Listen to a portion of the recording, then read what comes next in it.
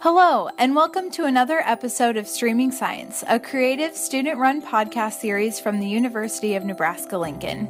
We bring the science directly to you. The goal of Streaming Science is to increase science literacy through interactive discussion with scientists about topics that affect your everyday life. I'm your host, Emily Hergenreiter, a junior environmental studies major with an agricultural and environmental sciences communication minor. I focus this interview on what it is like to be a woman in a science field and what obstacles or hardships women go through to become scientists. Joining me today is Dr. Jenny Dauer. Dr. Dauer holds the degrees of Master in Science in Natural Resource Sciences with specializations in human dimensions and applied ecology. Thank you so much, Jenny Dauer, for joining me today. I'm great. Thank you. Start by telling me a little bit about yourself. Yeah, sure. I've been working at UNL for almost 4 years, and my job here is mostly in science education, both teaching science and doing research on how students learn about science. And I've been working in that field now for about 7 years. But before that, for my Ph.D. and my master's, I did research in ecology, and I was studying how nutrients like calcium and nitrogen cycle through forest ecosystems through plants and soils. So I've gone in different directions, and I was trained as a hardcore scientist, work in the field and also chemistry work at a bench. And now I really enjoy being able to work with students and think more about how to get students excited about science and to learn it more effectively. Amazing. So what do you do here at UNL? I teach an introductory course called Science and Decision Making for a Complex World, which is a very lofty sounding title of a course. But the idea is to help the students, and these are students who are both science majors and non-science majors, think about how science can be important for their everyday lives and how science can be important in solving really big world issues and complex things like right now we're talking about water use in Nebraska and how we decide on water policy. And science plays a big role in that. And I think the more people understand about a science topic like water use or about our energy systems, I think the better we will be in the long run for solving these really complicated problems. So the course has some of those goals to help people understand how to find good information and apply that information to decisions that they could make. So what would you consider a good source to find information about water systems? There's a lot of reputable and trustworthy sources of information out there. And I think maybe part of the problem is that there is so many sources of information that it's hard to figure them all out. And there's definitely technical scientific information in peer-reviewed studies and things like that that everyday people don't often access. But I think it's important for them to know about it and know how scientific information gets out there for scientists and how new scientific knowledge is discovered over time, so that when they're reading articles like in a magazine or in a newspaper, they can be more critical in thinking about, is this good information that was created through a system of peer review that allows them to understand whether it's coming from a trustworthy source or not, or was this information that was produced by an organization that might have a conflict of interest or is trying to get you to buy something or buy into a certain point of view. So I think it's less about a particular source of information that I want students to understand, but more about knowing what kinds of questions to ask about the information that they consume. Give me a little bit of a background of your education. So how did you get to the place that you're in right now at UNL? That's a really good question. It's probably a longer story than you would care to hear about, but I go all the way back to high school. Perfect. Yeah, and in high school I was really interested in lots of different things, and I was probably more interested in the humanities at that point, and I was interested in literature and English, but I also enjoyed the sciences. I went to a really rural high school, so I think there weren't a lot of opportunities in science. There was, 2 or 3 science teachers, and I didn't get the opportunity to take AP biology courses and things like that I kind of wanted to do, but I didn't get a chance to. And I had really great English classes and AP English and things like that. So I went to my undergraduate degree at Penn State University, and I started off undeclared, and I was considering comparative literature as a major.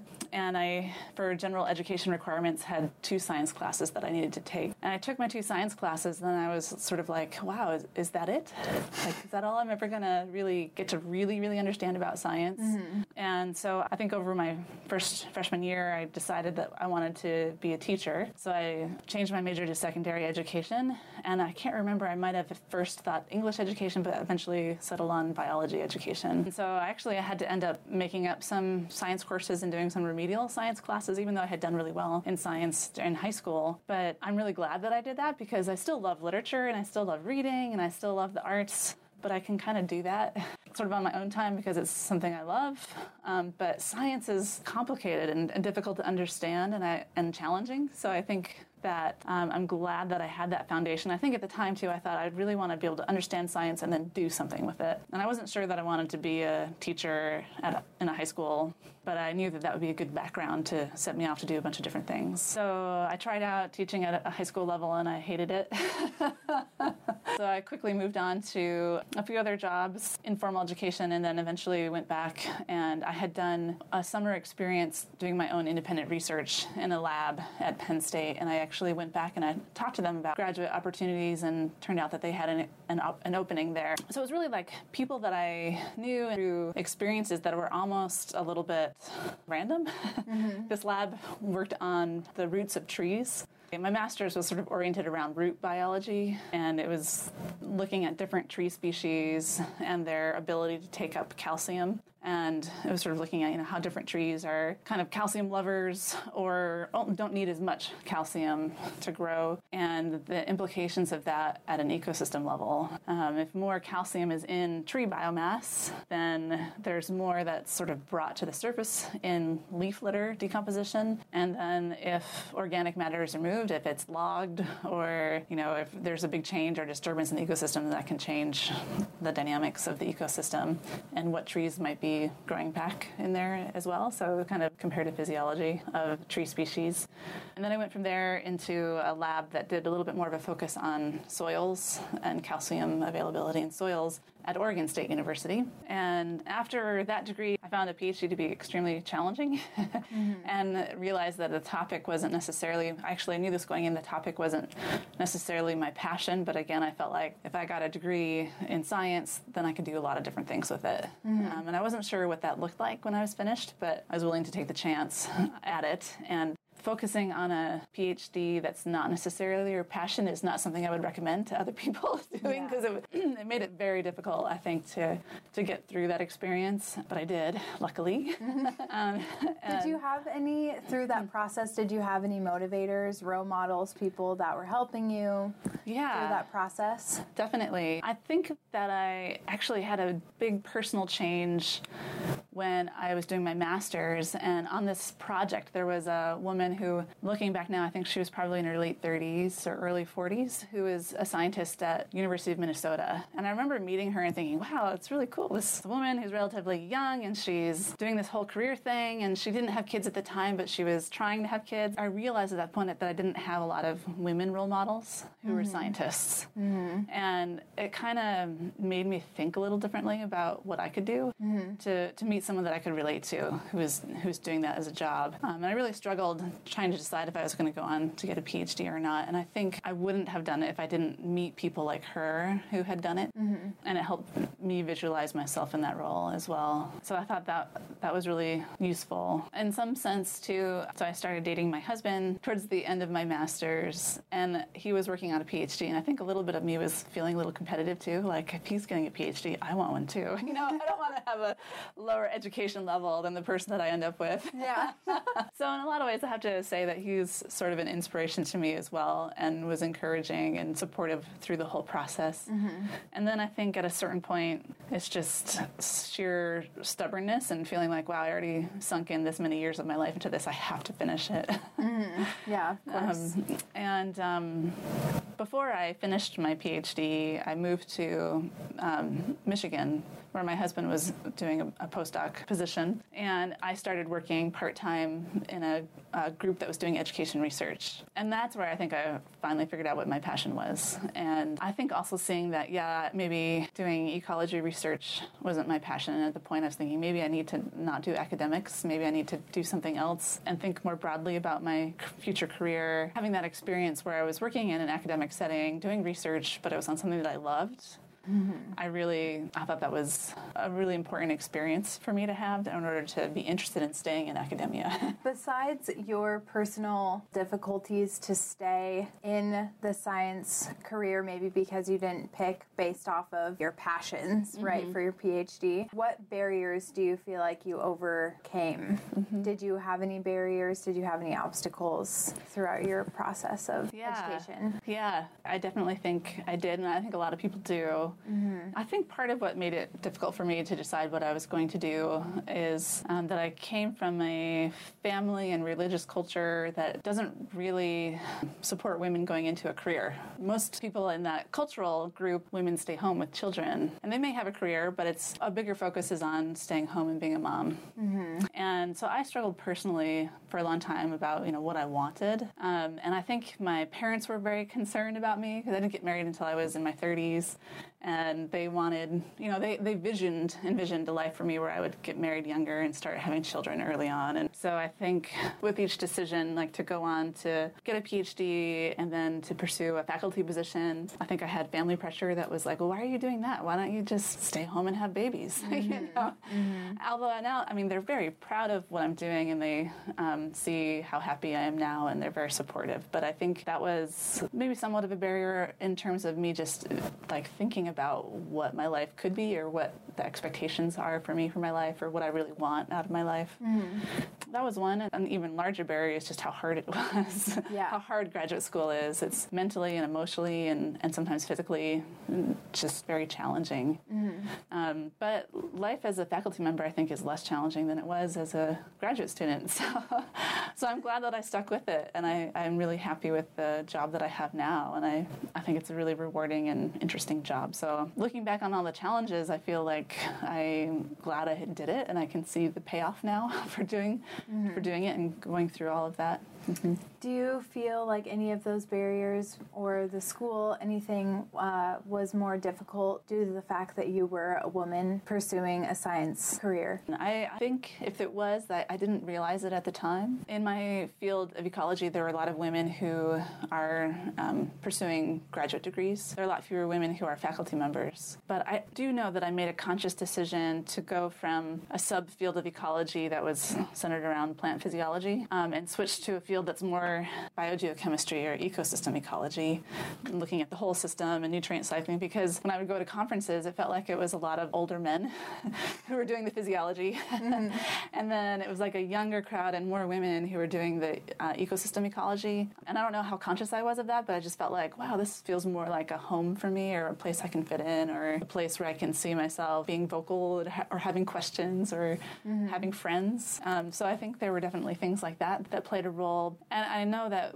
women were important to me to have as role models during my PhD. I deliberately chose 2 women to be on my committee because they were women. But I also thought it would be important for me to be able to talk to women because I felt more comfortable talking to women about problems, and I found them to be much more approachable than even my advisor. I don't know if I necessarily felt barriers because I was a woman, but other than being able to see myself as a researcher or as a scientist by having good role models was really something that was important. So do you have a family now? I do, yeah. I have a 2.5-year-old named Max. So how is balancing work and life? Is that difficult? It can be at times. Sometimes it feels very busy and exhausting at times, but better than I imagined it was going to be. Another great female role model of mine at Michigan State, I remember having lunch with her at one point, and she was a mom of 3 children. and a faculty member in the College of Education. And she said that, explained to her that I wasn't sure about being a faculty member and whether that worked with a family home life balance. And she said, well, in some ways it works really well because it's very flexible. In a lot of ways you make your own hours.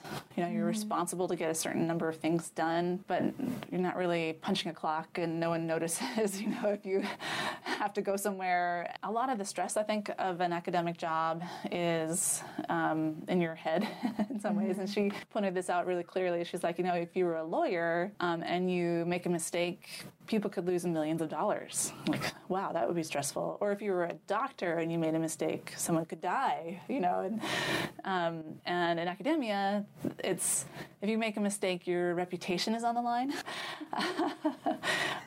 which I think can be stressful, but only if you make it so. If you can take everything with a grain of salt, and if you can be humble, and if you really enjoy what you're doing, it can be an amazing job. And I think I can spend time with my child when I want to pretty easily, as long as I really focus on just doing the important things around my job and treating it like a job, limiting my hours of work when I can be at home instead or be with my son instead. So if you were to talk to a 13-year-old girl who might be passionate about science, might know nothing about it, what would you give her for advice? Well, I have two nieces that are about that age that both have interest in science, actually. So I think I would tell them just to go for it. If they're really interested in it, to let their interests lead where they go and not to worry about what people say or just to know that it's okay to fail sometimes, and that doesn't mean that they should quit. I think it's too easy for us to feel like, oh, I didn't do a good job, and then to walk away. But I think it's through those experiences where we realize that something is challenging to us or that we're not quite good at it yet. Those are the opportunities for growth, and those are the times when we can really do something satisfying, when we see a change, when we see all of a sudden that we get it, we understand it, or I couldn't do that before, but now I can do it. I would encourage them to think about challenges as opportunities rather than as barriers. And if they're really passionate about something, they should just absolutely go for it.